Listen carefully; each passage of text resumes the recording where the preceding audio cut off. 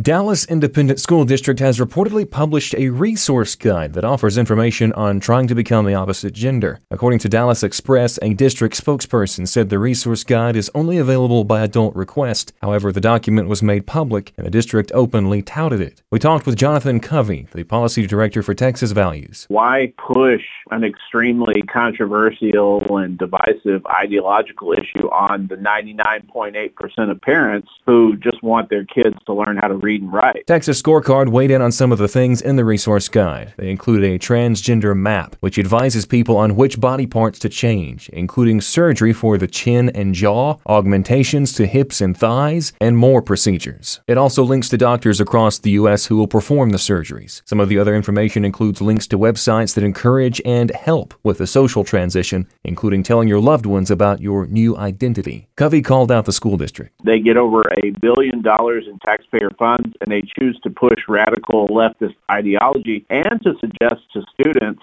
to pursue actions that are illegal for healthcare providers here in Texas. He said, parents, you're not only free to direct the education of your children, you are directly responsible for what they're taught. Parents have a constitutional right, according to our Constitution, to direct the upbringing and the education of their children. This is potential violation on the level of free exercise violation, and I think that I would not want to be the school district in this situation. I'm Bronson Woodruff.